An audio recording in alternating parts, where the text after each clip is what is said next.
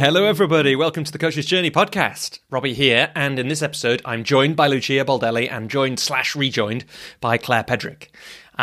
Every coach has a human story, and these stories contain the wisdom, vulnerability, and invaluable lessons that inform our work. In this episode of the Coach's Journey podcast, Claire and Lucia share some of the human stories that have shaped their lives and careers, leading them to become master certified coaches and co-authors of a powerful new book. That book is The Human Behind the Coach.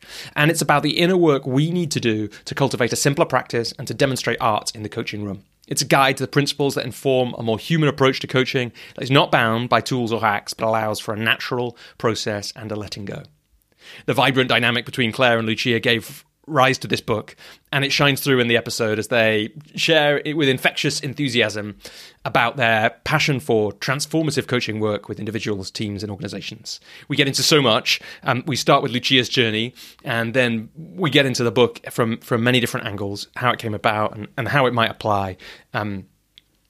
Amongst many other things, we talk about how agile methodologies help people adapt to change, the importance of holding endings, the times when it's appropriate to break the rules, how we navigate fundamental differences between our beliefs and values and those of our clients, and the power of being able to sit with not knowing. And Claire and Lucia also discuss their virtual book launch, which is taking place on Monday the 13th of November at 6 p.m. UK time, and which every listener of the show is invited to.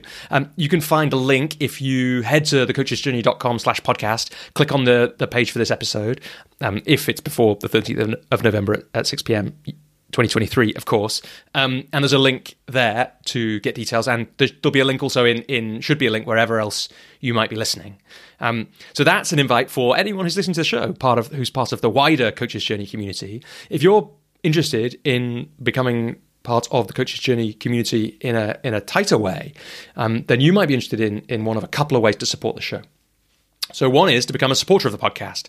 That is to give a small amount of money every month in return for various benefits. And that money goes towards helping the Coach's Journey podcast continue to exist, to grow, and to reach more people, on which more in a minute or two.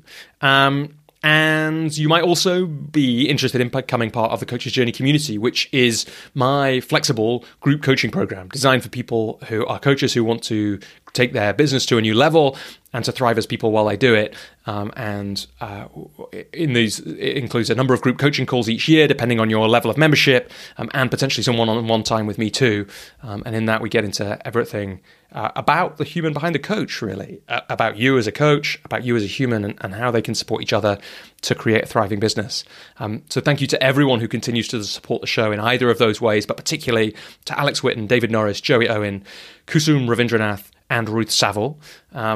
And yeah, look, this is a great episode of the show. There's so much in here. People who remember Claire last time will remember she's got lots to say about coaching, and Lucia's energy is infectious too. And we get into some of their stories about how they wrote the book, some of my favorite bits and the things that I've taken away, how the book could be powerful for people just coming to coaching, but also to people who have been coaching for a long time and want to deepen their practice. And particularly for me, the second half of the book, as we switched into how to be really artful as a coach, felt incredibly powerful. So I hope you enjoy this show. As you'll hear me hint near the end, we've got some exciting developments coming with the Coach's Journey podcast, which we'll announce in the December episode. So definitely come back and check that out. We'll have some great guests for that one, multiple guests again in December, as we look for some exciting new developments in 2024. But before that, I hope you enjoy this really wonderful conversation between me, Lucia Baldelli, and Claire Pedrick. Lucia Baldelli and Claire Pedrick, welcome to the Coach's Journey podcast. It's a great pleasure to be here with you today. Thank you, Robbie. And now I know how tall you are. How do you know? I've met you in real life. Oh, yeah, you do. Since last time you were on the show, you have. Yeah, we know how tall each other are. We know like what color we actually are, not distorted by a webcam. I always think sometimes someone's more colorful or less so than when you meet them in real life. We've met in person many times actually since then, and we maybe talk about that a little bit later on, because I like to say it was mostly you, Claire, have started a movement of coaches walks based on it. I was there when the idea was had, and then you took it and ran with it. I'd like to think my excellent company on a walk around the Malverns was what sparked that idea for you. But I think it was the fact that you weren't the guy with the little girl in the BMW. That's what sparked it for me. Yeah, two men with little girls arrived at the same time, and Claire what suddenly had to wonder, having never met me in real life, am I the kind of person who has a BMW? The answer is not yet. Maybe one day, who knows? Claire, I wanted to. This is to start very seriously. I wanted to find out, as I know that anyone who is who listened recently to our last conversation will want to know, like, how is your chair and how is your standing desk? Because last time they were both broken when we did an interview. I have a new chair. Okay, good. Glad to hear it. I can't tell you how wonderful my chair is. I can't remember the brand, but it was very expensive. It is very beautiful, and it was secondhand. And I can now talk about backwards and forwards conversations without breaking my chair. Yeah, well, I mean, like anyone who's watching on video can see tantalizingly that it isn't a boring black office chair like mine. In fact, so is yours, Lucia. It's a different color. And Claire, this is a weird question to ask, but given you mentioned the price, do you mind telling us how much oh, very cool. Yeah. People, check. So this conversation will go up on YouTube at some point soon after it comes out on the podcast. So you might be listening to it before it's then. If you're listening to it a few weeks in, you can go and check that straight away on YouTube. I'm sure people will be leaping straight to do that. This is a weird question. So maybe it's actually not that interesting how much it actually cost, but like we said last time, it's interesting. It is interesting and important to think about how we're sitting and how we are when we're doing all this work. Now it's online. I asked LinkedIn, what is the best chair ever? And LinkedIn told me. They told you that one, did they? Yes. And then I looked at the price of it and thought, whoa. Yeah. And I bought it second. It was £400 second hand. But Okay. I sit on it all the time. Yeah. Yeah. Per use, like per hour, per minute is probably the best value chair you've ever bought. Like, you're going to have to, after this call, if you can't remember what it is, find that for us, because everyone who listens now, who sits in an office chair all day, is going to want to know. They're going to want to look at what I want to do is look at it online now and think, I can't quite afford that. I can't justify it given I've got a perfectly serviceable chair. But when the chair breaks, I'm going to want to buy that one. So we're definitely going to need to know linked the best chair in the world according to LinkedIn. So we're going to talk today. Well, maybe Claire, you could say something actually.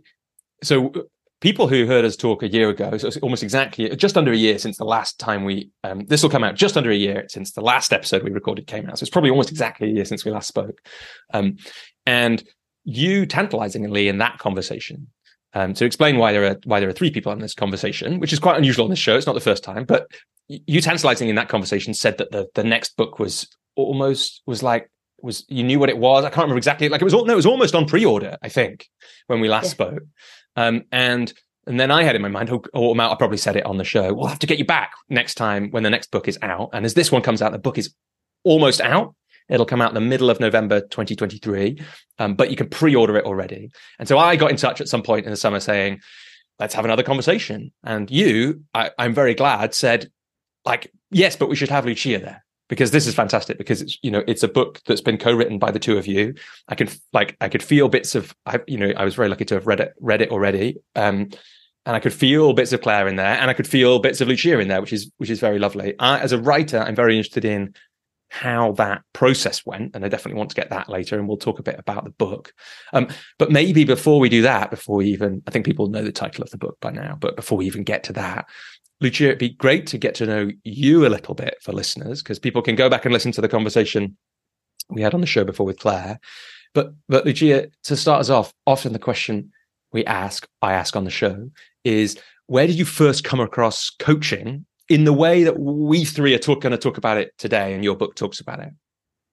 I actually literally bumped into coaching. I started my career as an agile team coach. It was about 20 years ago, and I was in Italy. I'm Italian, so I started my career here in Rome. And I was working for IT companies and helping teams become more effective at what they do. And in my journey of personal development, I found out that actually it's all about unleashing potential and helping people to connect better and collaborate better. And so I decided to sign up for a coaching program. And I realized that there was so much work I needed to do in order to be able to help others in an effective way.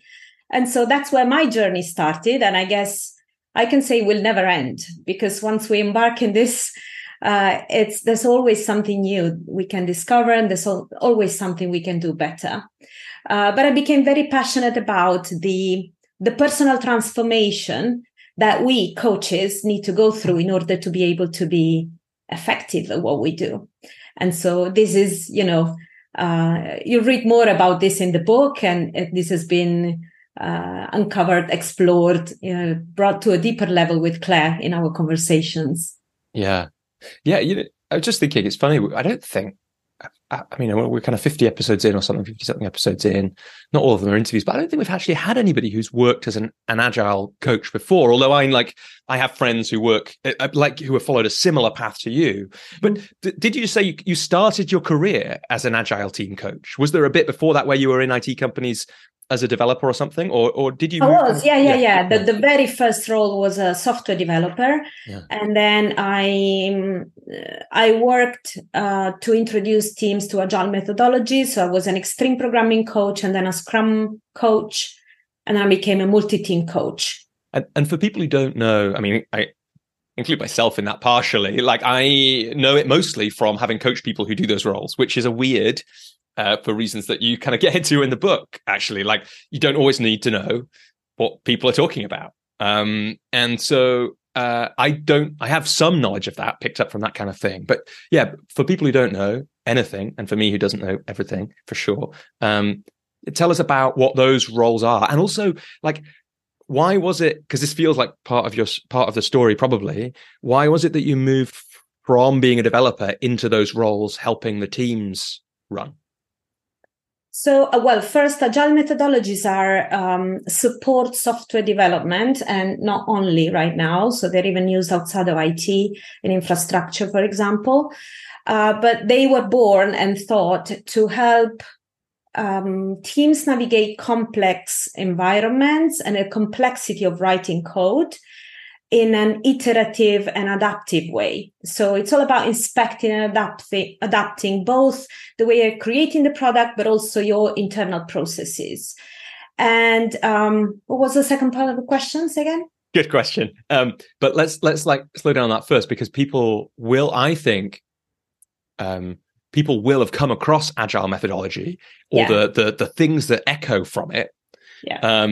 Because Silicon Valley exploded so much, and so much of the kind of, this is my theory, but this is one where you can definitely tell me if this is wrong, because I might be knowing what these things are. But it feels like, because, for example, so many leadership books have been written by people who have experience of working with that kind of methodology, that you do have these ideas about iterating and prototyping and things like that working fast, all those things that happen elsewhere. Yes, and the concept has been expanded to talk about business agility, which is a very popular topic at the moment. And it's all about developing the resilience, the capability to adapt to changing market conditions, changing customer needs and requirements, and so on. And so agile methodologies are meant to support people become faster in responding to change over, following a plan. Which is what we were used to do before agile. Yeah, and you've used the word kind of complex a few times in this call already, and it's like, the plan is all good until the world changes, which happens all the time, right? So, exactly. So that's one of the things, I guess, that I feel like I've picked up by osmosis and things on agile methodology, all those ideas. I'm just thinking, what would you recommend for somebody who is a coach who's interested in this, either for their business or to learn more about it in some other way, or somebody who's listening? Is there a particular book or resource that's a good place as a starting point for people who want to learn more? Yes, there's a book from Lisa Atkins. I think it's called Coaching Agile Teams. Nice. That could be a nice guide. Yeah. And so how do you remember you were doing this coaching, right? So you were, and it is, it's one of the many ways that the word coaching is used. And sometimes people who come, when I first work with a client, I usually ask them, have you done coaching before? Or what's your experience of coaching to this point? And I do get that answer sometimes. Well, we had a coach for our team in that kind of environment. And so it is one of the ways that people come across the word coaching in a business environment. Mm-hmm. What is similar about the work you were doing then, and what is different when you bumped into this different way of using or thinking about coaching? So the role of an agile coach can switch between coaching, mentoring, teaching, and facilitating. And what is very common in the industry is that agile coaches tend to lean more towards the teaching and mentoring, with some facilitating. And there wasn't a lot of awareness about professional coaching in the agile space. So this is a huge gap that we're trying to fill in. When I bumped into coaching, I realized I could help much more people by helping them find their own answers rather than, recommending, particularly for teams who are further ahead in their journey and they're more mature and they have strong relationships, so they're already emotionally intelligent. It's useful to wear the coach hat instead of being a mentor or, a teacher. Teachers are not really needed. And so I realized that I had to develop that more. And then after a few years, the impact I could make within an organization was greater that I stopped working with agile teams a long time ago, and I started to work at the organizational level. Mm. So at the moment, I still consider myself having that strong background, and people know me because of that. But it's not what I do anymore. I work at the executive level to help organization, change and to help relationship become more effective so that teams can be, can do better what they need to do. Yeah. And I should have said, Claire, by the way, you may not, I don't know, you got to interview Lucia on the Coaching In recently, but if you want to jump in and ask a question, by all means, please do. Have you got one? No, my dad told me it was the worst episode that I'd ever made. Did he? Yeah, because he said you shouldn't have interviewed her. You should have got someone else to do it. So I'm going to shut up. Oh, interesting. Actually, I enjoyed it. Like, people should check it out. It's really nice. I like the sense of. I just got a real sense of what it must have been like the relationship that you've developed over working together, which we'll get to. But okay, your dad's advice: don't ask any. I trust him. Don't ask any questions, Claire. Stay on mute for the next few minutes. I will. Lucia, so one of the things I want to check in on, I want to hear a bit more about what you do now for sure, but as we kind of move close to the present. But I love that sense, and I think this is a sense for lots of people who come to coaching that there's just whether they, if they come from some other sort of almost related thing, whether that's training or consultancy or something, or agile coaching or something different, that for those that end up doing more and more coaching, it's partly is because of that thing. It's like the sense of what's possible and the transformation that's possible when using this particular weird set of frames or attributes that make up coaching. But how did you make that transition? So is this right? When you were working as an agile coach, you were employed by a particular company, mm-hmm. and you were helping their developer teams work well together. And then you found the coaching skills, and you just started doing them a bit first and seeing what happened. And how did that shift come about? So I was working on my personal development. I was on a certification path to become a certified team coach in the agile space. And so I became aware that I had to develop that muscle. And so I just signed up to a program and literally bumped into coaching, as I said before. And there was no way back. Because, I became passionate about, helping others tap into their uncovered strengths. And that's what I feel I need to do. I don't lean into the mentoring or teaching unless I'm teaching a class on coaching, Yeah. In organization, I am, my dominant stance is the coach. And that's where I feel I need to be. Yeah, it's a lovely framework. That's a lovely phrase, actually. I'm not sure I've heard that before. If I have, and somebody's told me it, but the dominant stance. Yeah. It's like we have these different stances available to us. Yes. And to know to what we're choosing, which one in what space. Because even as a coach, like if you're like me or like either of you end up working with other coaches, and you get those moments where what's in service of the person you're working with sometimes is to shift stance.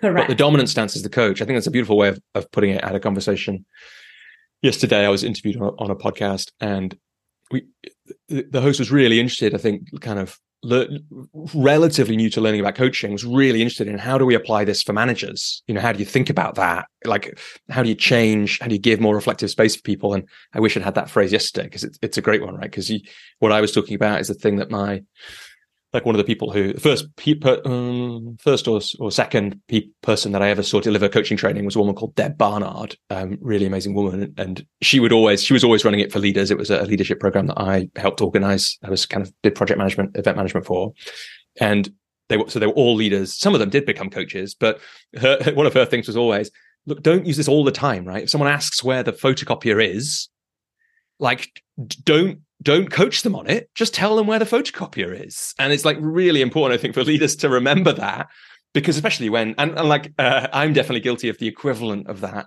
for sure. Because like you said, there's no going back sometimes when you get into coaching. You want to do it everywhere, especially at first. So when someone says, where's the photocopier? You do kind of want to say, well, let's think about this together. How could you learn, whatever it is. But so I like the dominant stance. That's really nice.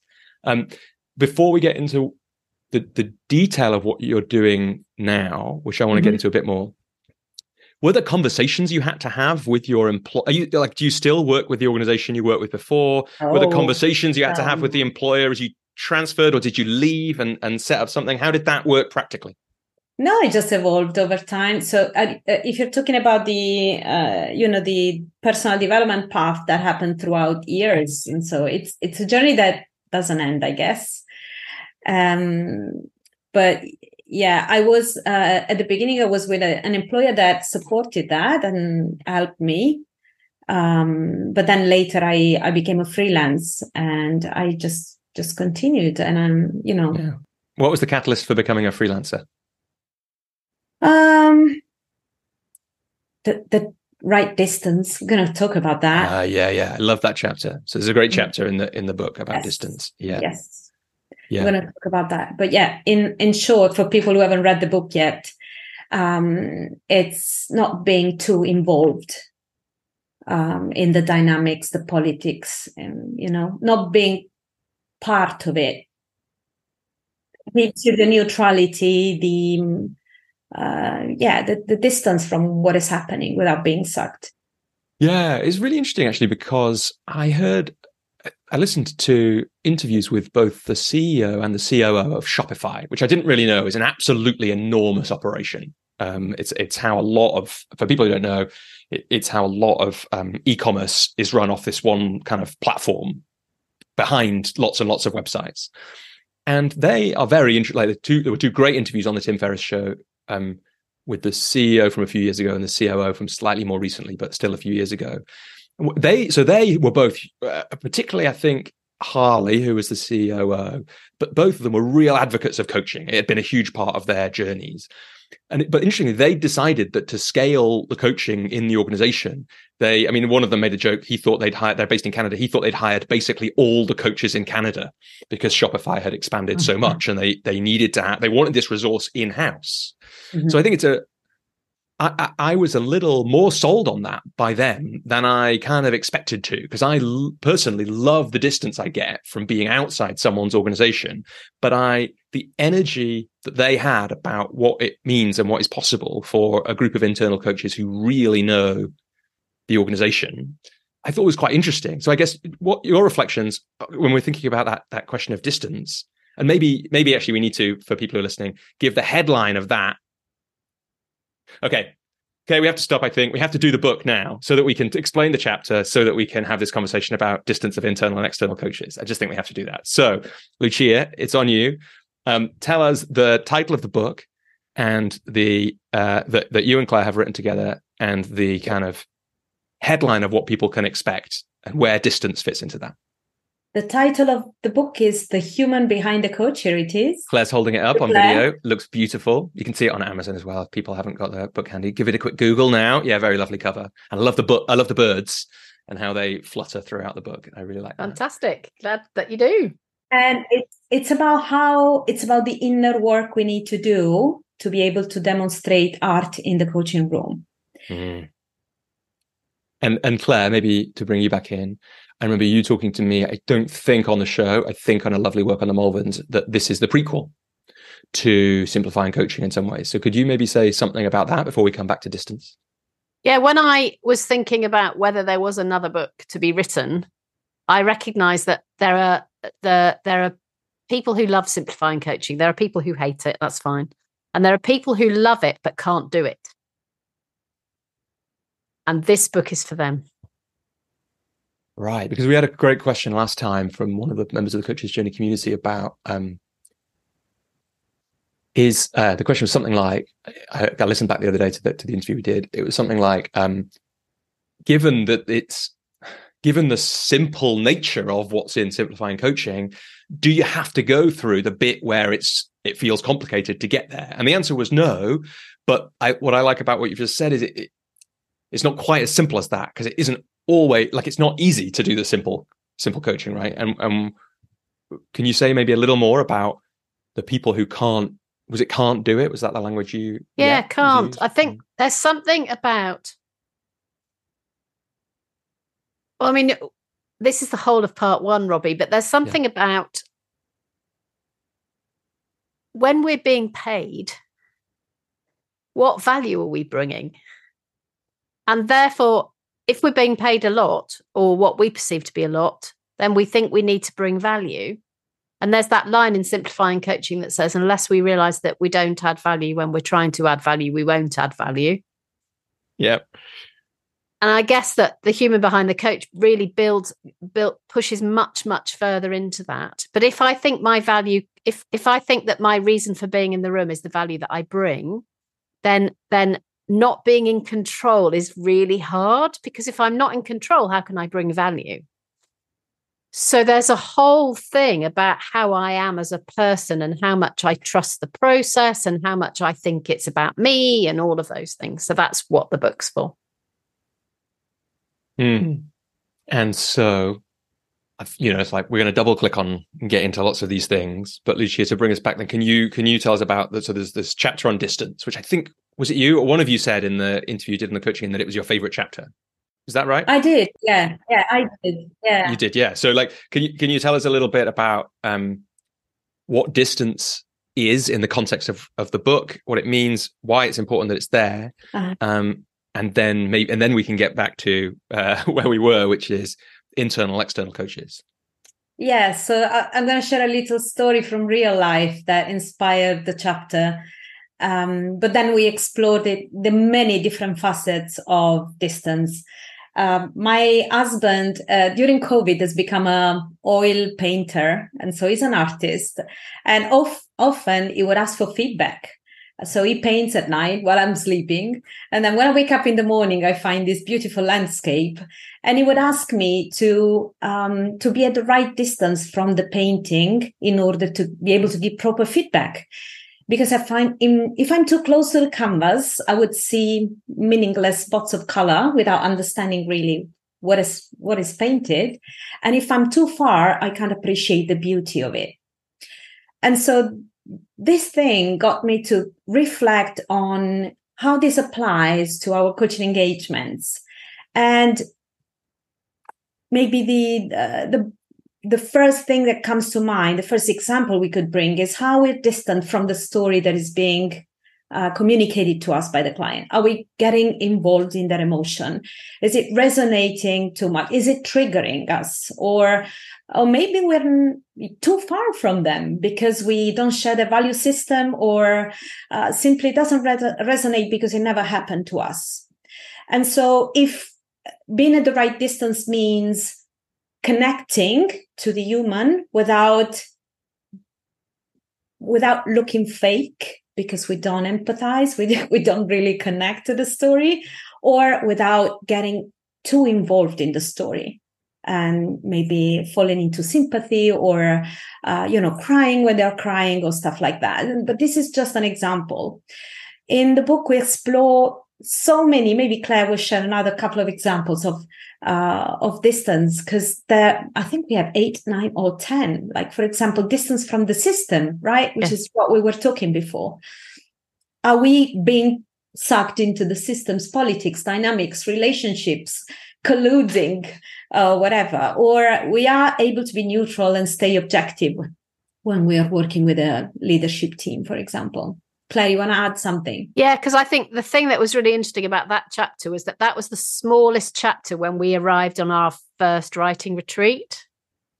And you, as you say, there are 8 things. And we were going, oh, there's this. And then there's also this. Oh, and if there's that, then there's also something else. So it was that a lot of the writing retreat was crafting, but that chapter really, we bounced into it, didn't we? In lots and lots of different conversations as we were writing together. Yeah, I think we'll come back. Let's come back to the process in a minute, because I kind of want to get into that now, really, part of me. But I want to just hold the conversation where we were. Before we do that, actually, I've got a distance question. So the reason I was looking down then, when you were talking, was to try and find it. There was this great, I mean, there were other bits in that chapter that I really liked. But one of the bits that really stood out for me was that you wrote something like, sometimes do we have to withdraw because the distance between, and you kind of hinted at this then, Lucia, the distance between the coach's values and beliefs and the person that they're working with is too great. Mm-hmm. And I was wondering if, I've been coaching long enough to have coached, for example, during 2016, where some weird stuff was happening around values and beliefs in the UK. I can, but for people who have coached more recently, it may have been less obvious. But I wonder if either of you has an example that springs to mind of when either you had to withdraw because of that, or you really had to think about it and be careful, like as in full of care, because of a difference in values and beliefs. I've got one. So I was coaching an individual in an organization, and over time they left the organization and the coaching became about them being outside the organization. And it started being about growing a business where I had a fundamental difference about beliefs and values. And it's funny, isn't it? Because you know what your beliefs and values really are when your buttons get pushed. That's always been my test. You know, there's all those values, exercise and beliefs and all of that stuff, but actually it's completely meaningless, because when somebody presses, when your value or your belief button is triggered, then you really, really, really know what they are. And the challenge with this individual was that I really rated them as a person, but the coaching was about something that was absolutely contrary to what I believe and what I value. And is the reason you're not saying what that is because it'll just get the confidentiality thing a little too far, or are you able to say it will completely get the confidentiality thing far too far? That's all that I'm going to say. But we spoke in the last podcast, Robbie, about me being a Christian. This wasn't somebody of another faith. This was something else. It was something else altogether. But that was the button that was pressed for me. And then there's that huge question, which is, now what do I do? So I talked about it with my supervisor and all those other good things that you do. But actually, in the end, I had to say what I saw. And I did. And it was a beautiful end. And, the thing that I'd been dreading was, this is going to be a terrible end. And the feedback that I got was, if I ever want coaching in the future about anything else, you are definitely the coach that I will come back to. And I think that actually what they said to me was that it almost increased their trust in me, that I had to say, if the coaching is going to be around this topic, then I can't do it. And that was, as I'm talking, the thing that was most interesting was that I know other people who have who have a system, the belief system that this person had. And it wasn't the belief system that was the trigger. It was using the coaching to market the belief system that became the issue for me. Sorry, that's code, but yeah, it's tricky because we've got to do the code, but I really appreciate that we do. It really, I mean, like, I just think that what you've just described is a really beautiful way to, like, it's really important to highlight what you did with that situation, which is that you felt the feeling of, like, the value, something is way off here. And then you worked out what that was, enough that you could skillfully have the conversation with the person, which is an amazing thing to have done. And, I guess that the way I think about this stuff, because really just one really that went badly wrong. Like I had one early on in coaching where I just messed up the ending so badly and I was really it was really sad to have gone from, to have managed that conversation so badly that instead of really what you've described, there was just a relationship that was ended. And it's not a big deal in the grand scheme of things. And I learned huge amounts from it because I learned about my values and beliefs, right? Which is more important to me than anything is to hold an ending in the best way I can for somebody. And I've been able to learn from that since. And then it does make a real difference if you're able to hold those endings, particularly with people. But to do that, I imagine you have to do quite a lot of work and reflection. And that's one of the moves that we have available to us as coaches, is to get that help in those moments. Yeah. And the question became,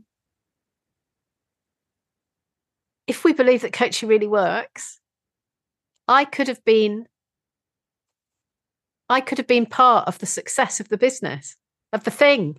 I could have been, my coaching was contributing to the doing of something that I didn't agree with, that I didn't believe in. And that's the moment. So for example, if, I have quite strong political views, I would be very happy to coach somebody who has other political views from me, but I could not, as we have moved towards a general election in the UK at some point in the future, I could not coach the organisation as they're working towards wanting to have an organisation that I don't agree with, as they're working towards trying to get victory in an election. I couldn't do that. Yeah. And that's the difference, right? It's so interesting. It's so interesting to think about. I was thinking the other day about, I think I was talking to another coach, and I was remembering, that when I first started coaching, or maybe on the training, the first training I did, there was a lot of conversation. I think at some point in it, there was a conversation about what do you do if that example comes up, or if, people were naming the industries that they would never work with somebody in. And what's interesting to me is I didn't really get that. I don't have that strong feeling that you have or that those people had. And since then, I have coached people in pretty much all the organizations that were named in that discussion, not type industries, let's say. And, I still think of one of the women that I coached. And if you imagine the kind of industries that people name that say they would never work in, she worked in one of those. And I don't think it wasn't quite as true when we started. It was definitely true when we ended. I don't think I've ever worked with a person whose soul shone as much at me through the coaching as one of these people who worked in these organizations. And so I think I will never regret doing that work, even though, how do I say this without giving too much away? Even though the uses of some of the stuff that her company does, I think is pretty damaging. So I think that is just a really interesting, moral question that we all have to sit with. I guess one of the reasons I'm interested to ask about this, because you said about that in the book, is it probably doesn't get talked about enough that we have these, we're a human.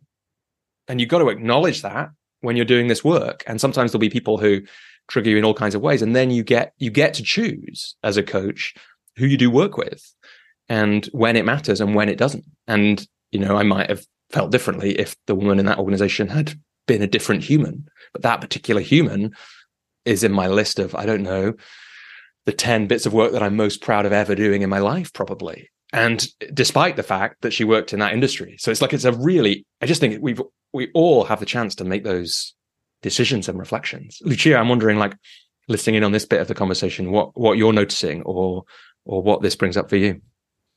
What it brings up for me is my decision point is whether I'm able to regulate when this happens to me. Interesting. Is it something, of course, I take it to supervision, I reflect on it, but is it something that I'm able to self-regulate, or is just, off?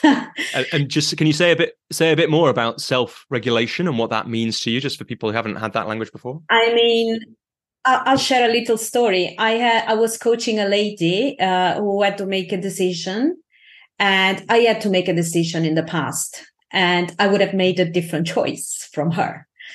And so I was living my story as I was listening to her. And the risk was that I might not have been neutral, And so I had to, so when I talk about self-regulation, I'm referring to detaching from the story again. So it's not my story, it's her story. And what is best for her is not what is best for me. So this is something you either can regulate in the moment or reflect afterwards with a supervisor, or it's just not the right engagement for you, right? Yeah. So yeah. Again, there's just so much in there. Let's tie up the thing we were talking about before so that we can move on, because I've got this thing in the back of my mind where I know there's in my wife's family, they call it I think they call it an unsneezed sneeze. When you just need a sneeze and you haven't sneezed yet. That's what I've got about. So then about distance, when it comes to being inside you deciding to move freelance, essentially to get to the optimum distance from the oil painting of the work you were doing. Mm-hmm. So what are your reflections on the benefits and costs of being inside an organization and working with people in it versus being outside? Yeah, I think we already talked about the highlights. The highlights of the pros of being in an internal coach would be that the people, the culture, the patterns, so you better understand what is going on. But that could be, a con if you know too much and that influences you, or it creates bias, or it gets you too much involved in what is going on, and it doesn't allow you to keep, a bird eye view, an objective view, and stay neutral. And maybe you're being pulled in conflict by people in the leadership team you're coaching and stuff like that. So I guess as an internal coach, you need stronger boundaries to be able to stay, to serve your client better. Otherwise, it's better to be external. I quite enjoy being external. Yeah, me too.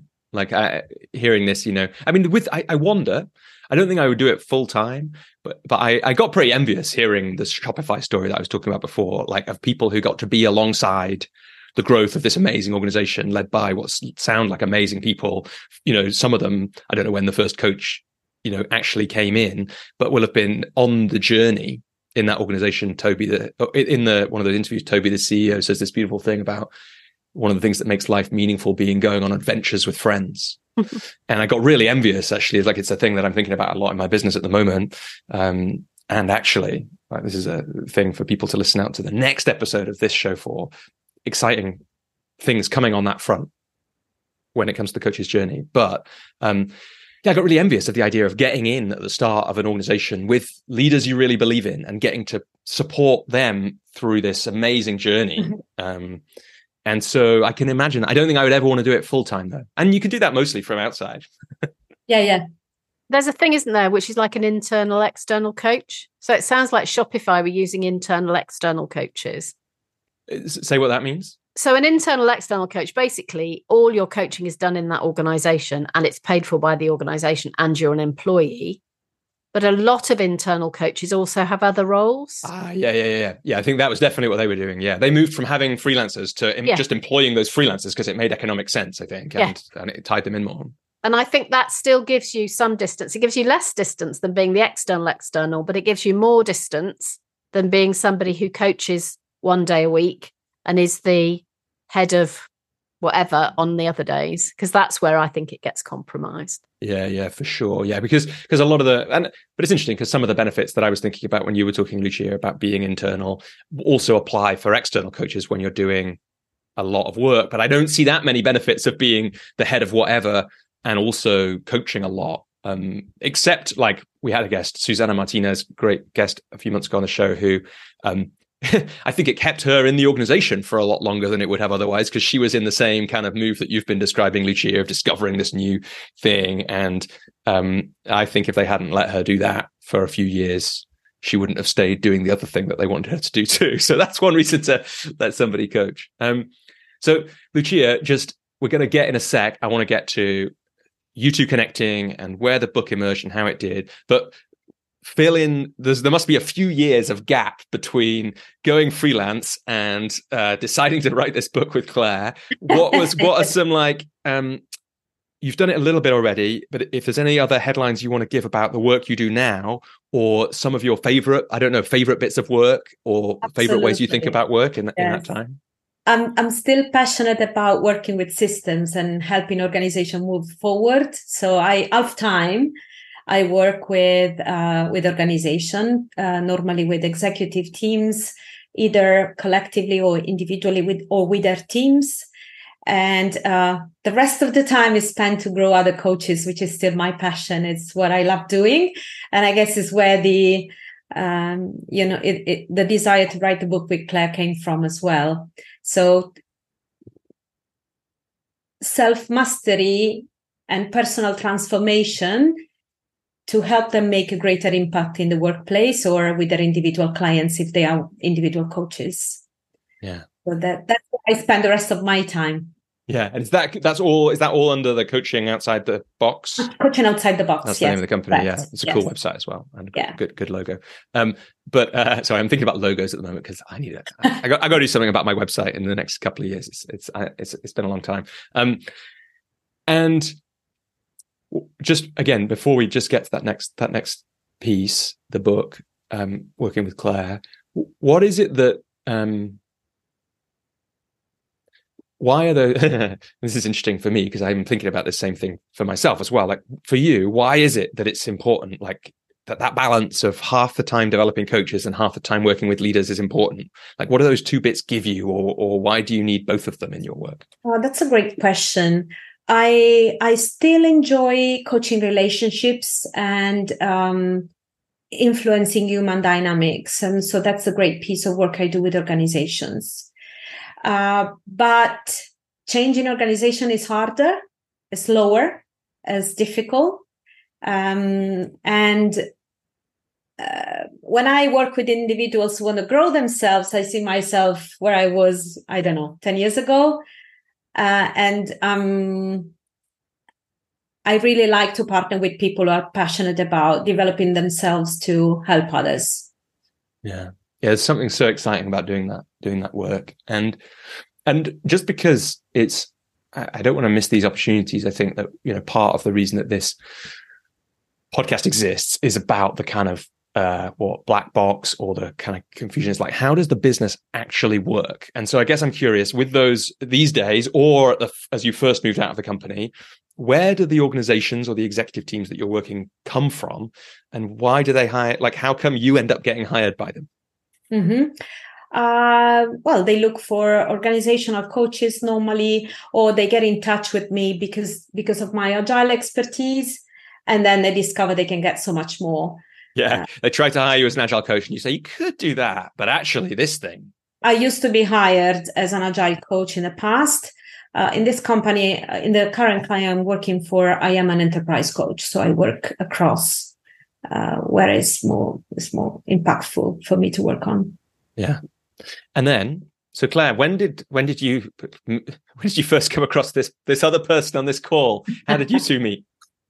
Well, I can't remember, but I think you joined a group I was running in lockdown, didn't you, Lucia? Or did we do some one-to-one before that? I can't remember. Yeah, we met one-on-one. It's a good job that somebody remembers.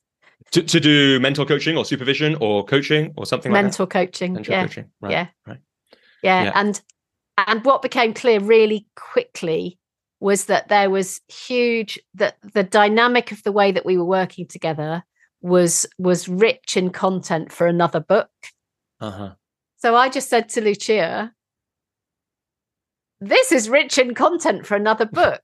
As it turns out, we've actually thrown all that in the bin, but that is another story altogether. Yeah, let's get to that in a sec. But so were you thinking, Claire, because I guess by the time we spoke last year, you already knew this, but like, what was your experience of writing? I don't think we talked about this in great detail of writing Simplifying Coaching. Did you think while you were writing that actually working on a book with somebody else would be a preferable experience, or was it just that you kind of saw that this book emerging between the two of you in the conversations? Well, all my pre-coaching books were co-written with someone else. Ah, right. What were they? Did we talk about this last time? No, we talked about this didn't. before? What are the pre-coaching No, we don't need to talk about them. They're No, we do now. world. You've named them. If you brought them in, we have to talk about them. So 10 years ago, with my now boss, Sue Blanche, I wrote How to Make Great Appointments in the Church, which is how to get another job as a vicar or how to get another vicar. Yeah. And then 10 years before that, I wrote some books for teenagers.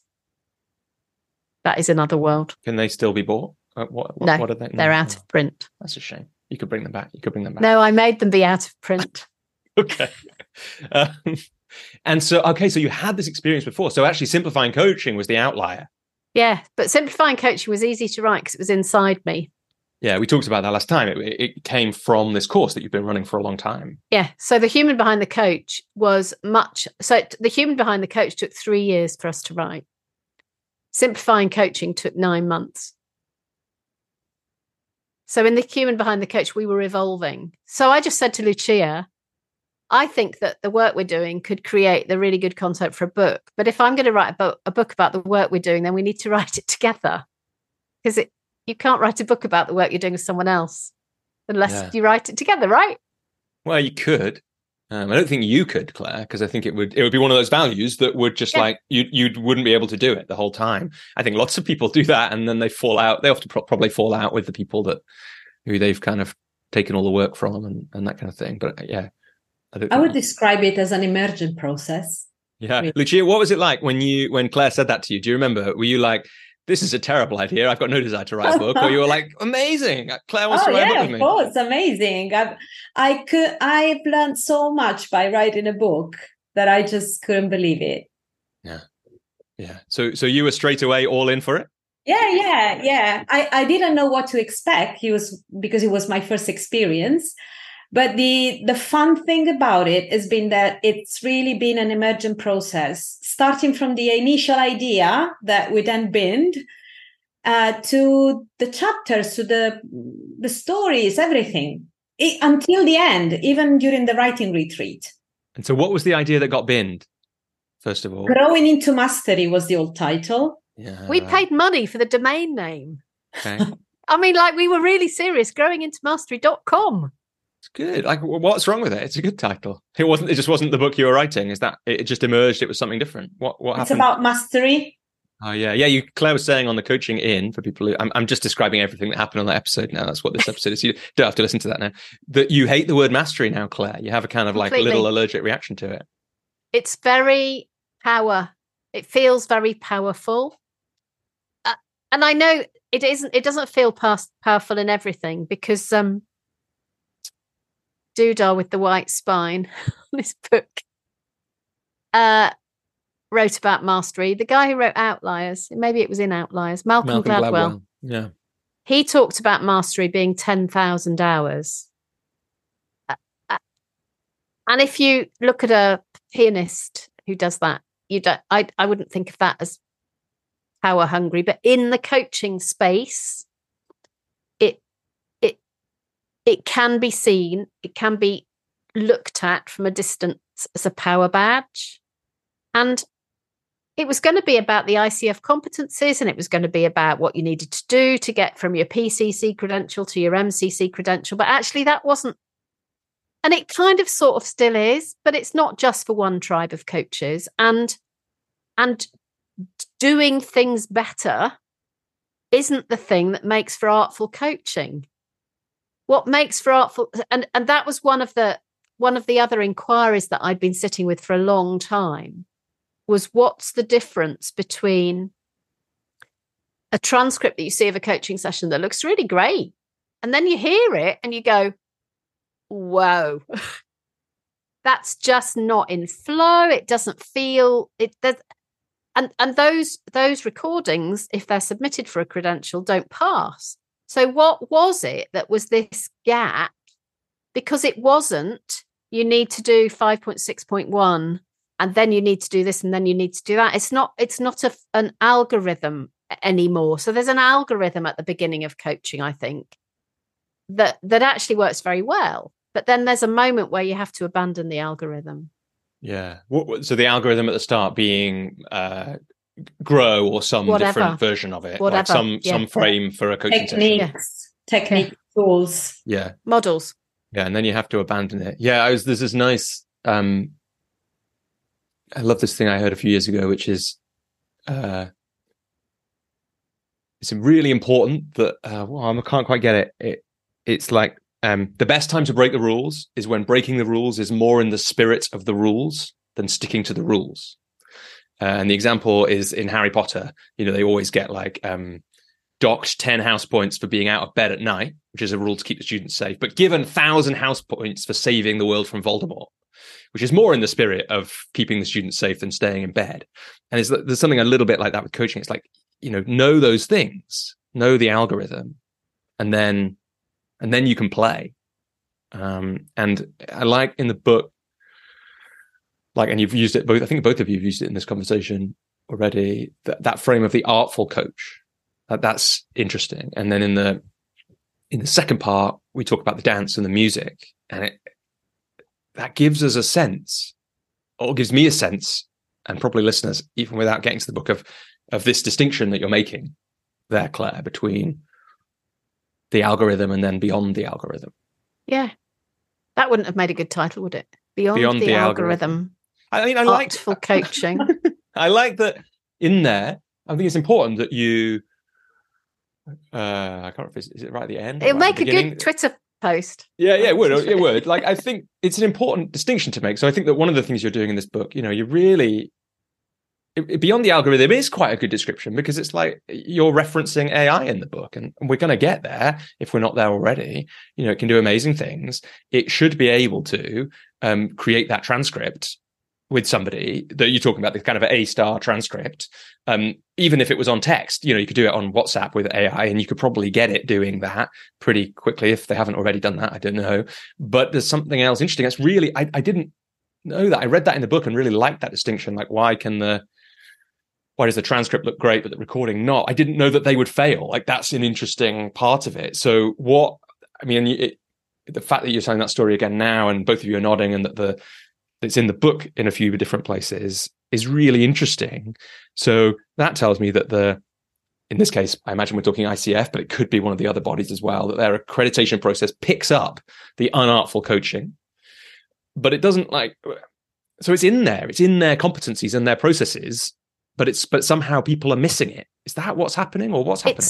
It's not partnership. So the thing that was really interesting when we finally got to what the book was that needed to be written, is the thing that makes artful coaching is the little tiny things that are inside the algorithm, like partnership and flow.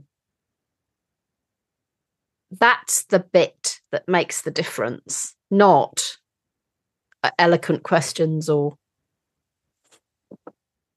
this model, that model, or the other model. Lucia? Yeah, I think the first book was more focused on the doing coaching, and this is more about who we are, the being. Yeah. And now we need to be different in order to make a greater impact. That's a big shift. Can I tell you a funny story?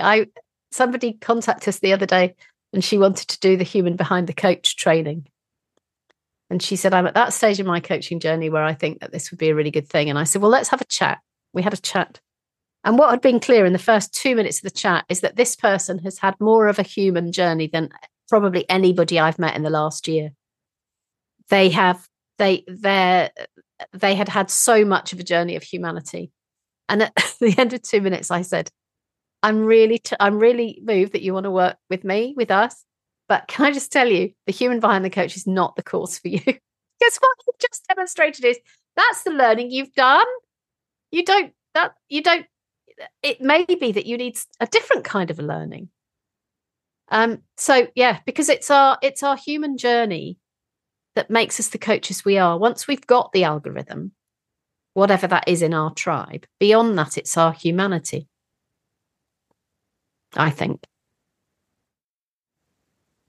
Yeah, I think it's one of the things that I was struck reading, looking at the book and reading it through, And I'd had this thought kind of separately for the things we have to do to build a coaching business. But it was interesting to get it from the book, and particularly the first part of it. And interesting, the first and the second parts, but was like how lucky we are that in order to be great at this thing that we happen to be doing, these are the qualities that we have to develop in ourselves. Like how lucky that a sense of that we need to become somebody who's humble and vulnerable and courageous and comfortable with not knowing. Like how lucky that that is what is asked of us to do this thing that we love doing really well. Mm-hmm. And I guess the beauty of the writing is that we brought our stories about how we developed these qualities in life with our clients, or the personal stories that got us to be where we are today, and that we wanted to share to help others come along the same journey. Yeah, for sure. There's been no thing that taught me the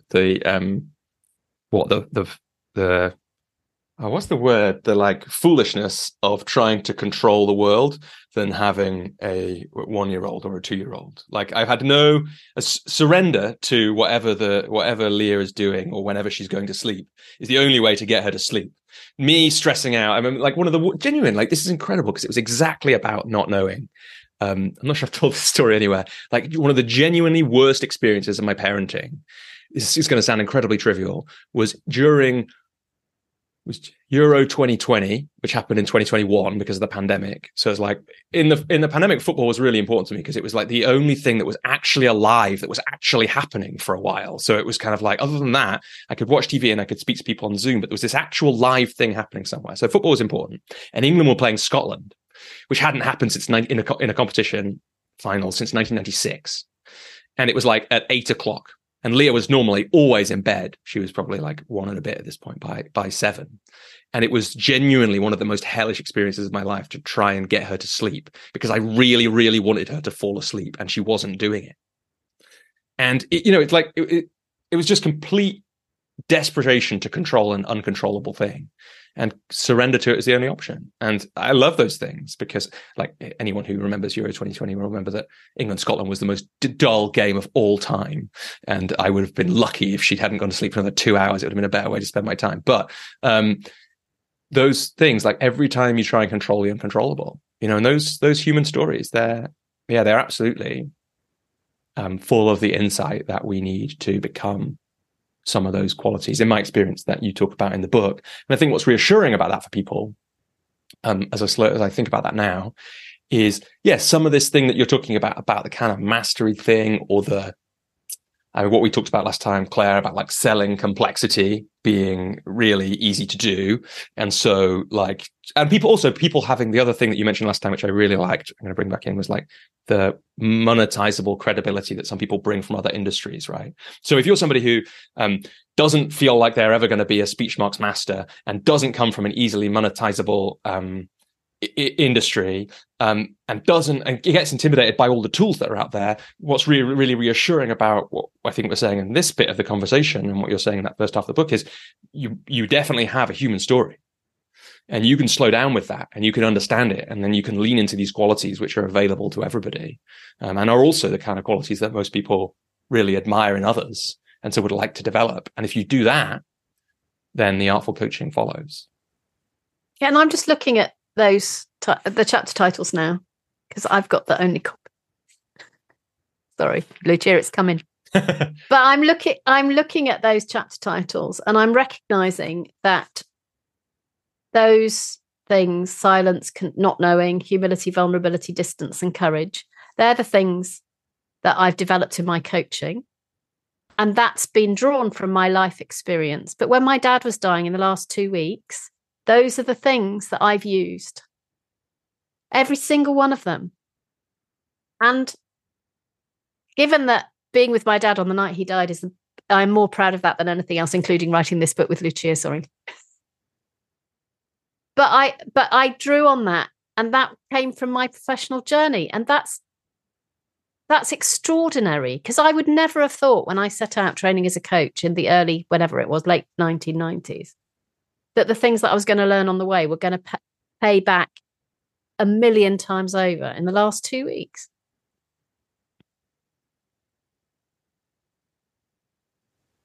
I think it's just a hugely under-noticed thing that if we that this, maybe other industries too, but that this work does for us is, and I think I don't think I've seen it as clearly until I had this thought when I was looking, like you just did at the chapter titles, that it is maybe it's the reason it feels like a calling to so many people, because it is this opportunity to have a hero's journey about these things that we will bring back into our life at another time, a really important time for the people we care about or for our lives. And without having gone on this crazy journey of everything from trying to work out how to have the right separation from that business person to selling yourself, these are all building great humans, really, if we're paying attention.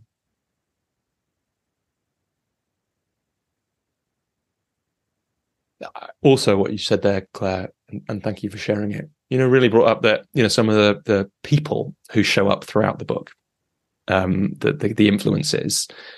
Catherine Mannix is in there a lot. Nancy Klein is in there quite a lot. Brene Brown is in there quite a lot. And in their own ways, I think each of them, some probably in a scale of more explicit to less explicit, did some work and then realized it was really, really useful in loads and loads of places that wasn't where they did the work. Brene Brown with sociology research, and then suddenly realizing that however many it is now, 50 million people would find the TED Talk completely compelling. Catherine Mannix with that amazing work from her work in palliative care, and Nancy Klein, I guess, is probably the closest, at least in time to think of knowing where it was useful and then pointing people at it. But the experience of listening that comes from that is quite something, and for sure is useful. It's useful everywhere. I mean, we're in an interesting moment in the call now. There's quite a few things in there, and I don't know whether there's anything more you want to say about what's been happening for you in the last few weeks, Claire, or anything you're noticing, Lucia, or anything about those influences that I've just named that feels important to say in this moment, like their places. I mean, I guess they're all people that for me feel like their work is really about humanity. That's one of the things that I get from all those people. That's, yeah. Everything that, up to the last few months, we have quoted Catherine Mannix a lot, because her book, Listen, is one of my top 3 coaching books of all time. Of course, now it's one of my top 4 coaching books of all time, but now we've got to have the humour behind the coach in our list of 4.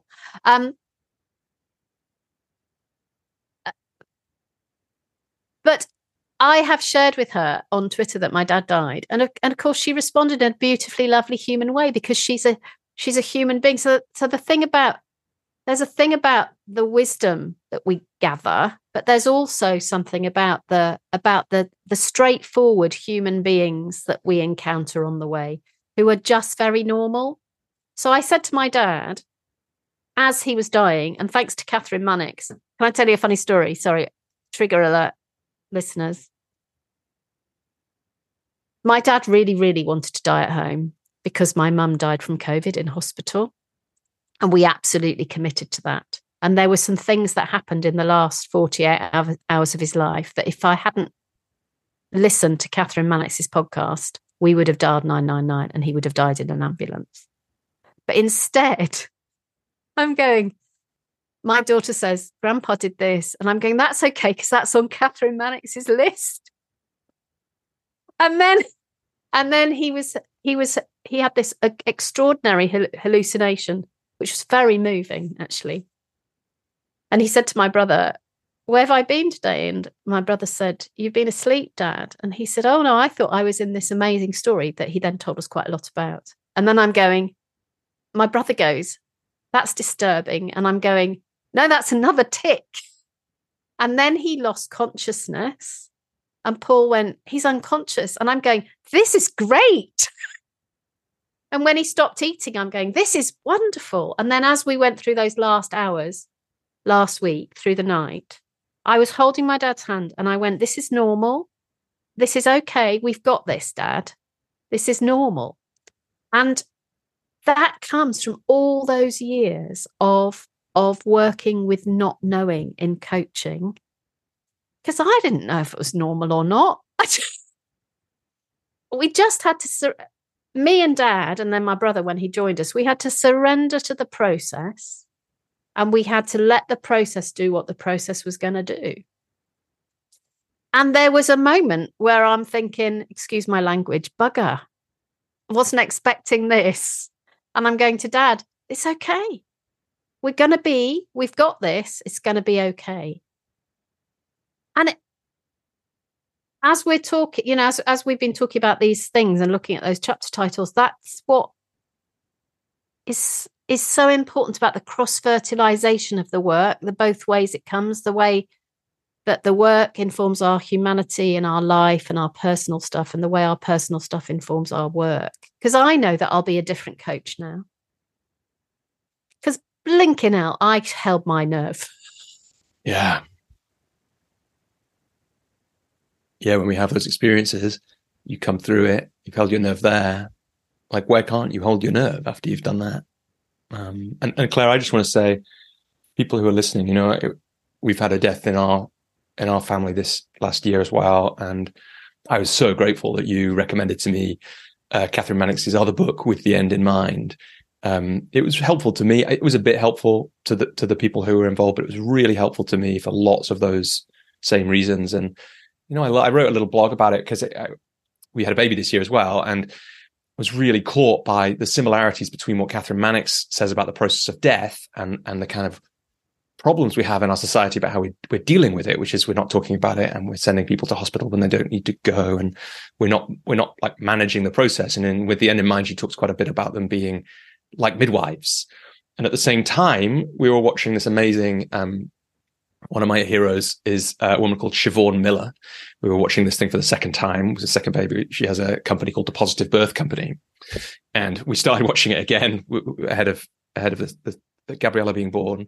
And the first thing I said, I turned to Emma and was like, why hasn't this woman got like an MBE or something? She's like literally changing lives, 2 lives at a time, right? Because she's changing the mother's life and the baby's life. With real echoes of just this sense of people really holding the kind of naturalness of the processes, and accepting them for what they are rather than fighting them and preparing for them in a way. It's like when we prepare, when we psych ourselves up for birth or death as though it's going to be a terrifying, horrible, horrible, horrible thing, which in some ways, of course, both of them are and can be. We also create that by doing it and by knowing what's going on. Like, what a different experience that for all your family who are there, that you were able to say, no, this is normal. Even though you were having to hold the very real thing, I guess, of not genuinely knowing, like not being sure, but a real sense. And then everyone gets to relax instead of the whole thing being a project management thing of when do we go to hospital and how do we fight this? I just imagine that was able to be a really different experience. We called for help an hour before he died. Of course, you don't know that, do you, in the moment? And they arrived 10 minutes after he'd died. And everyone, I'm trying really hard to get the language right because I'm going to tell you it was the district nurses. But every time I've told that story to anybody up to this moment, I've called them midwives by mistake. Yeah. But as you're talking, Robbie, the thing that really strikes me about what you're saying about birth and what I've said about death is about the naturalness of the process. And that's what the artful work is, isn't it? Mm. It's the not striving, it's the holding the difficult stuff and going, this is normal, we're going to get through this together. And that brings to mind one of my favorite things in the book. And I think you're quoting somebody else whose names I don't have, but there's this great metaphor for insight about eggs. And that's in here as well, right? Like David Rock and Jeffrey Schwartz. Right. And is this right that you can break an egg 2 ways? You end up with a broken egg, but one way you end up with life and one way you don't. And the thing that they're making or that you're making is that insight is like that, right? And I think that's what you're pointing to. It can naturally emerge, or we can kind of force it. And as the coach, we have the choice. Are we going to force it, or are we going to let it naturally emerge and guide the process? Yeah, I had a woman called Jennifer Garvey-Berger, whose work I really like, on this show last year, I think. And she works in adult developmental psychology. She said if more women had been involved in coining all the phrases and models in that, there'd be far more birth metaphors, because it's incredible. It is what you're doing, what's happening. Any of us who have been through a developmental journey know that there's, and have witnessed in some way birth. Little aside, Claire, just to echo the similar things about both processes. I don't think you know this. We called for help with Gabriella's birth, and they arrived too late as well. So actually, when Gabriella was born, it's just the two of us, and then just the three of us, which is a little intense. But because, like, it's again, just like to see I can laugh about it now because everybody's fine. But at the time, felt a little less like that. But part of the people have been like, why weren't you, like, how panicked were you? And I was like, well, partly I thought people would show up because I can't believe the system allows so easily for a baby to arrive without any help. But also, I had been really sold by Siobhan Miller on the naturalness of the process. And Emma had been really sold on it. And so I wasn't panicked because I knew that this was designed to happen. Rather than, which had been true of me before, I knew almost everything about birth from watching TV shows, which, just like death, is dealt with in entirely fictionalized, mostly horribly inaccurate ways. I knew that this was designed to happen. Absolutely. It's making me chuckle because there was a moment when my brother said something and I said, what's the worst that can happen now? Yeah. Because he's kind of in his last few minutes. Mm. And so we couldn't get it wrong. We couldn't get it wrong. And he wasn't in pain. So it was just to let him go. But that letting go is part of the coaching process, right? Yeah, a big part.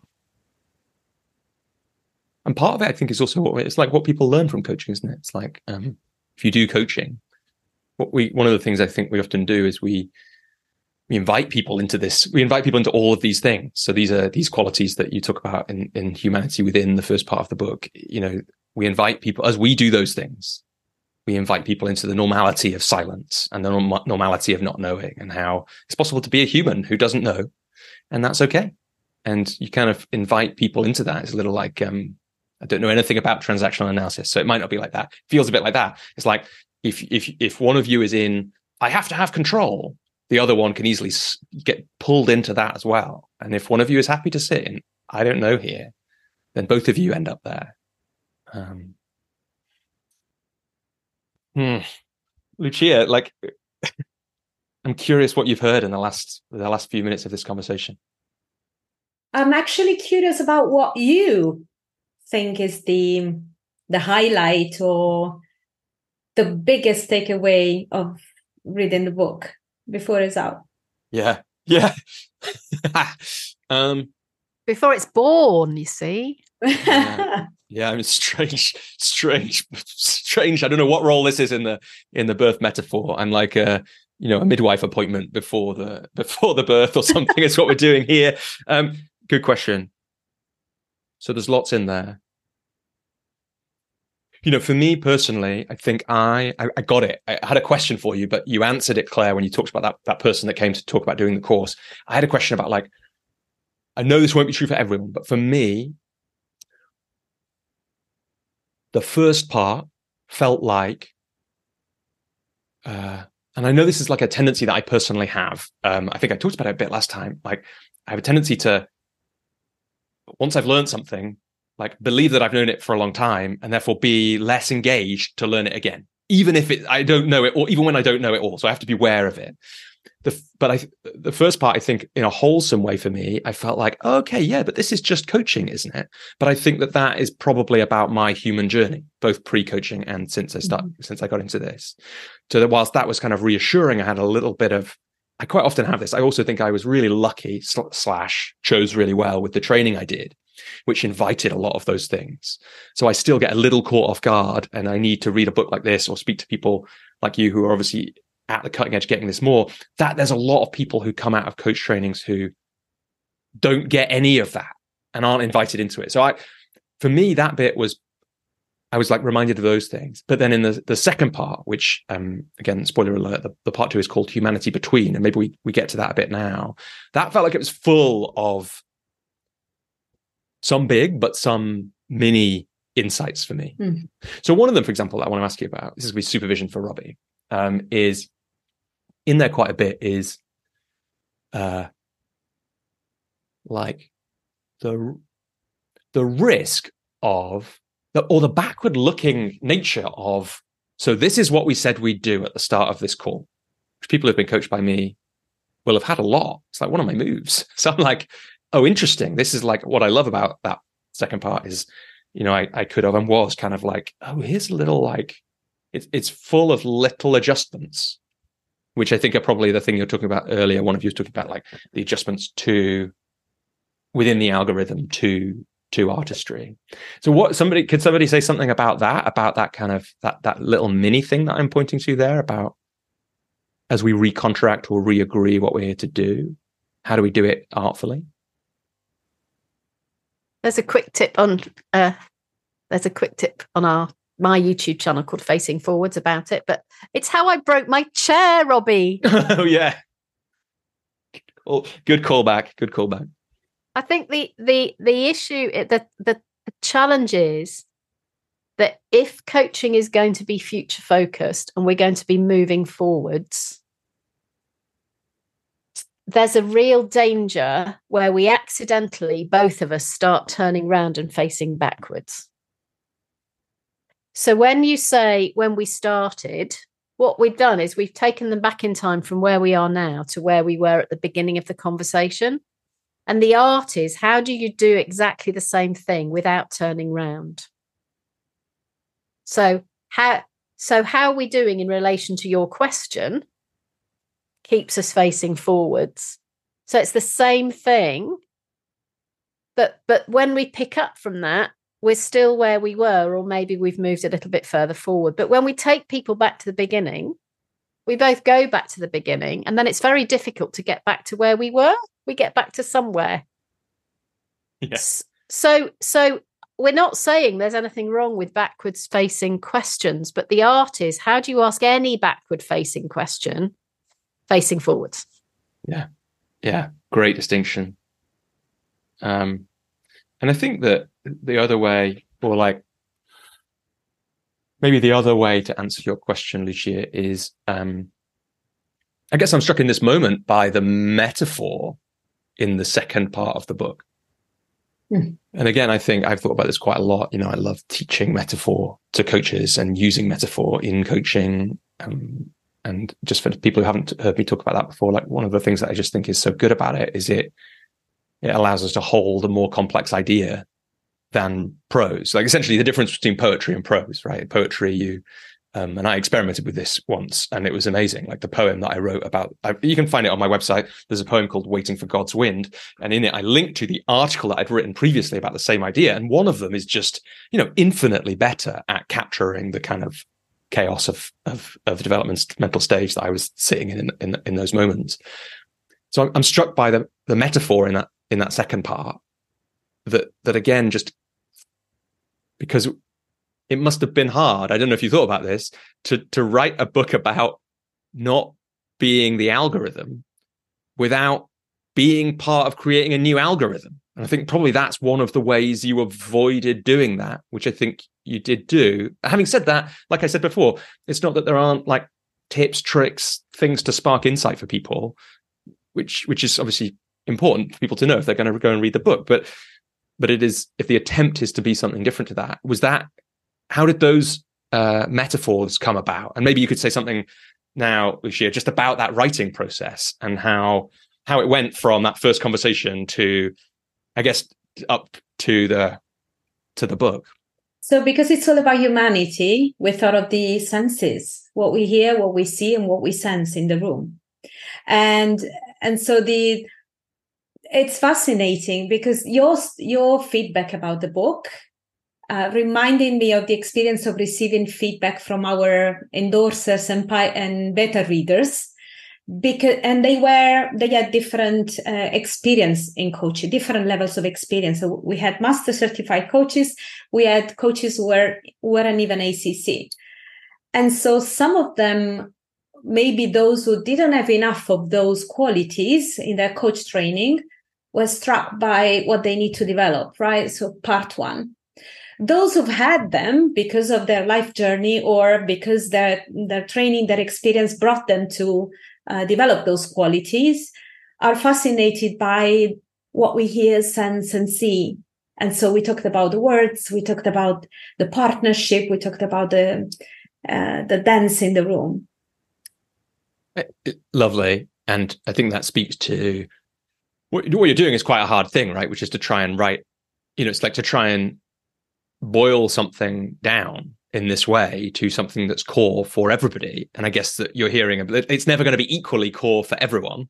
And so, but what you're getting from what your reflection there, or partly from my reflection, is there are different bits that'll stand out more for different people. One of the things, actually, to also answer your question from before, Lucia, which really stood out, is like, oh my word, it's time for me to watch more of my coaching back again. I've been in a phase of, partly because I've been doing other, my coaching business had less focus in the last couple of years because of books and my kind of stuff like that. But, I have had phases of being in recordings of myself loads, and I'm ready for another one. And maybe one of you could say something about the place that has in developing all these things that we've been talking about. Can I tell you a funny story? A lot of the content for chapter 12, which you can download for free on the website. Right. And chapter 12 is about how to watch and how to get use out of watching yourself back. And actually, for me, like, I've listened to recordings loads. I've not watched myself back that often. So part of it is people saying to me, there was something off about that conversation. I don't know what it was. So I'll say, let's watch it. And we watch it, and there is no partnership in the eyes. So they're not passing over the conversation between each other. And as much as Lucia and I would both love to be your mental coach, you don't need a mental coach to tell you that, because if you watch a gallery view side by side video of you coaching somebody else, you can see when you're not looking at them. You can see when something happens and you missed it. You can see all the things that you didn't see in the conversation, and it will transform your coaching. And you don't need to pay any money, because even audio doesn't do that. You've got to be able to see. So I often watch coaches who are very thoughtful and generous and wonderful people. And as soon as the person who's thinking says something, the coach ponders it. But now the coach and the thinker are entirely out of connection, because it's not like the thinker stopped doing things while the coach is looking away. So now they are totally out of sync. Well, or they might have stopped doing things, but not for like a reason of connection or partnership, but because they're waiting. Like, it's obvious that, and I'm speaking about myself as much as anybody else. Like, they're waiting for me to think about what I'm thinking about, which is awkward. A really different thing. Yeah, it could be awkward. Hopefully not, but it will be sometimes, I'm sure. But that's often about you making sense of their stuff. And actually, if your job is to support them to sense make, that's what you should. And we don't need to sense make, because that's not our job. Mm. So building on the concept of not necessarily paying for mental coaching, the book can give some insight of what to watch for as you look back to your recordings. You watch your recordings again. So the chapter 12 is a guide for those who want to record. And so there are tips on how to record, but also how to make use of those recordings for personal development.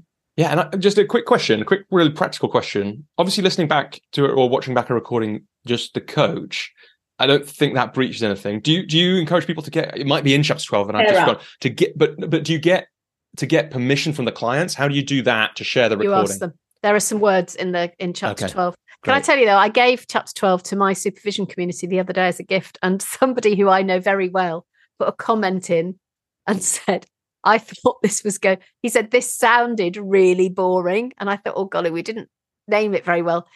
he said, it sounded really boring and I've just read it and it's brilliant. It's really going to change my coaching. So that's a marketing thing that we need to think about for the second edition. Yeah. And look, for people who haven't thought about this, so the reason that the last time that I really engaged with listening to myself was after reading, it wasn't Malcolm Gladwell. I think it was Matt Syed's book, but it's one of those books that bounce, but it's one of those books that talks about the research on deliberate practice. And I was like, I'm so sold on deliberate practice. How do I do this with my coaching? And the obvious way was through watching myself and others. That just felt like a very quick way to do deliberate practice. And just for people, again, to fill in that gap for people. So the idea in the research is it's connected to, I think Gladwell I think he was probably, he was wrong he approximated too much. He oversimplified by making it 10,000 hours, partly because of the different types of practice you can do, which is it will take you less long to get to true mastery of the piano or whatever, or coaching, if you are doing really careful practice. Whereas probably loads of us have done 5 to 10,000 hours of driving and we are not Lewis Hamilton, right? Like it's like we don't have that skill because we're not doing deliberate practice. We're listening to the coaching while we're driving. So that again, I think it is, watching with a peer, watching back yourself. I've always loved to be in a group to do that stuff because you get to hear other people's coaching and you get to hear the different things they would do. And that's one of the ways that we learn, our intuition learns to do different things. So I said to you before that we switched on the recording, I think I've got more notes for this call than I think for any call I've done. I think we've hardly done any of them. So let's do a few of them now before we finish. So one of them is, I'd love to hear from both of you on this. This is a question from the Coach's Journey community. One of the members there who get to ask questions of guests. Maybe start with you, Lucia. How would you like the human behind the coach to change or improve or inform the world at a more macro level? So we know how it might affect coaches, but what about the world more broadly? Humanity in the workplace, for example. And when I think about that, I think about growing emotional intelligence in teams, talking about being open about fears, talking about emotions and addressing tough stuff, which is something that a coach would do, but people don't do naturally. So this is one, but there could be so many others. I guess the primary ambition is that it transform the way we talk about coaching. So not so much focus on doing or techniques or models, frameworks, but more on the being. And the ultimate is that it has an impact on everyone's lives. Yeah. On ours, because of the transformational journey we go through, but also it spreads.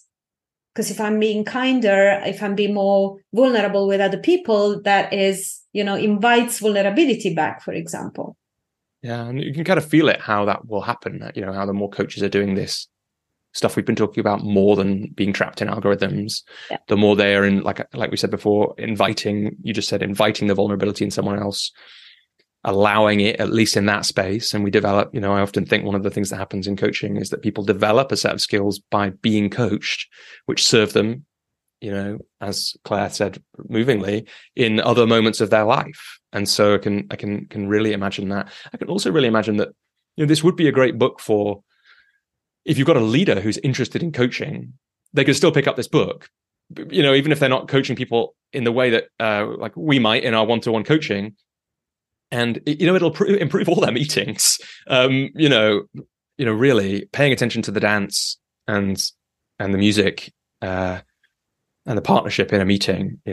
Everyone knows that almost all their meetings could be improved. And the book has some of the things to do that. How about you, Claire? What's the way you'd like your book to improve or inform or change the world in a bigger? Well, I think the world picture? is changing. And I think it, we've been writing this book for 3 years. And now in the last 6 months, is it that we just see everything around humanity, or is it that people are talking about humanity more? I think people are talking about humanity more. I'd like it to be the human behind the leader, the human behind the manager, the human behind the salesperson, the human behind everything. That's your next 10 books. That's the series. Yeah, we talked about that. I don't think there are any more books in it. Repackage the same book. Just put a different cover on it. You can just sell a few more.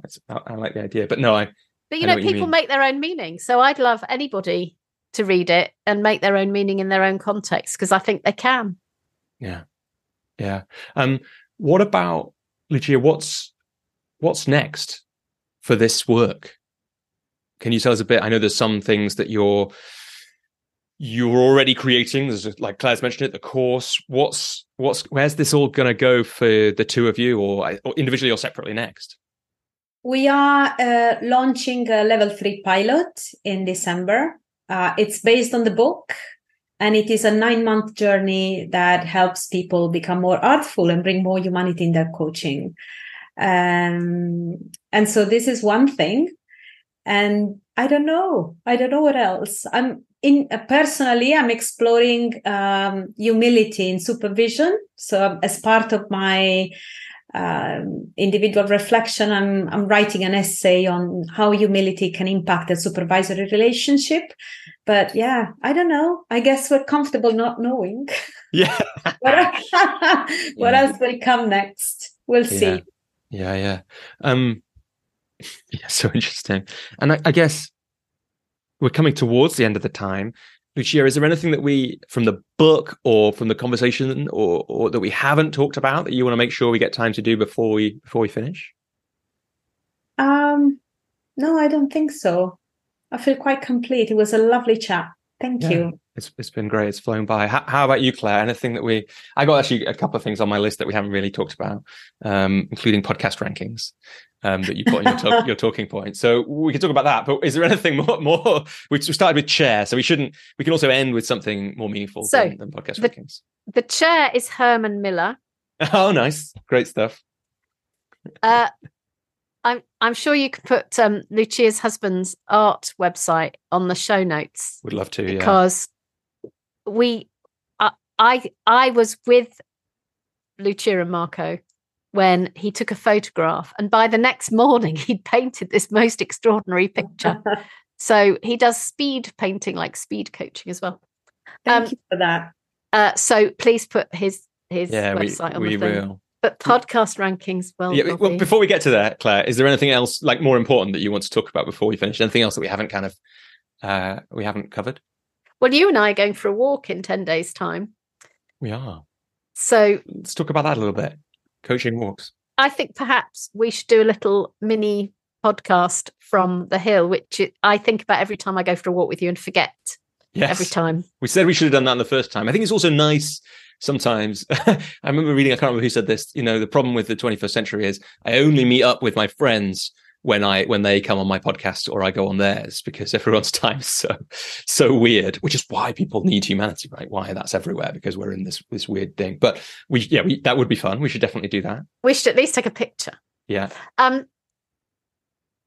So I think the coaches walking community is worth talking about because Robbie and I went for a walk when we realized we lived in the same place. And on the walk, you and I discussed how amazing it would be and what a beautiful thing it was just to be together and talk about just talking things. And each time we've walked, it's been deep and meaningful, actually, very deep and very meaningful. But it's been human to human conversation. And so we just laughed, didn't we? And said, well, what if we got a few other people to come with us? So we did that. And then we put a picture on LinkedIn, and then other people in other parts of the country said they'd like to do it. And we said, well, start your own. So we've started, there's a group called Coaches Walking on LinkedIn, where we publicise our most special walks in Worcestershire. The next one is on the 4th of November. And we'll be walking in the Malvern Hills. But actually, Lucia, if people in Italy, in Puglia want to do one, anywhere in the world, you can start it. And there's a beautiful one now in the northwest of England, who are in competition because they get theirs more sorted than we get ours. But I have now handed over the sorting to somebody who's better organised than I am. So ours will now be regular. And we've also heard about other people walking, other coaches groups walking in other parts. Yeah, the southwest and the southeast of England, I think we've had them. But it's just a great way to be human. No selling, no upselling, no posturing, just ordinary, human, beautiful conversations. Including sometimes people getting the time wrong by an hour. When I say people, I mean me, but still managing through the magic of technology to find, using WhatsApp location sharing to catch up with the group. Although I was really tired carrying, probably at the time, 13 kilo Leah up the steepest path of the hill to try and cut the corner to where you were, but it was a good workout. Yeah, it's a very powerful thing, and I think I don't think it's just you and the book that has this humanity thing. I mean, I guess I would expand it to, like, the walking isn't just about humanity; it's also about the natural world. I just think, like, so many amazing things, like being able to record coaching so easily, about the fact that we're all working more online and remotely. And so one of the tricky things is not being connected to place nearly as much. So Coaches Walking, check out, we'll link to the LinkedIn group in the show notes, and I'd love to see some more people at the Worcestershire one. And fun if more people start them up. It's lovely to see. And I really admire, Claire, the way you took that energy from that first conversation we had and just made it a thing, seemingly effortlessly, and then the world just did its bit, where people took that leadership and have sparked them up in other places too. Is there anything else? We didn't really get into the writing retreat, which I'm a bit sad about. So give us a headline, one of you, about. I saw some pictures, I think, but like, give us a headline about. Was it just one that you did in Italy? Well, there was two actually in Italy, both of them. The first one was on Lake Garda, and that was it was a messy piece, right? We had to chop. We had a fun phase when we had to chop our chapters and decide where to plug the exercises and the reflection points and all of that. I had to persuade Lucia that cut and paste actually means paper and scissors. And she went, really? And I'm going, yes. Because what we'd done was we'd written the right book, but it was all in the wrong place. And then there was another one to polish, the fine bits in the south of Italy, where I am, in Puglia. Lovely.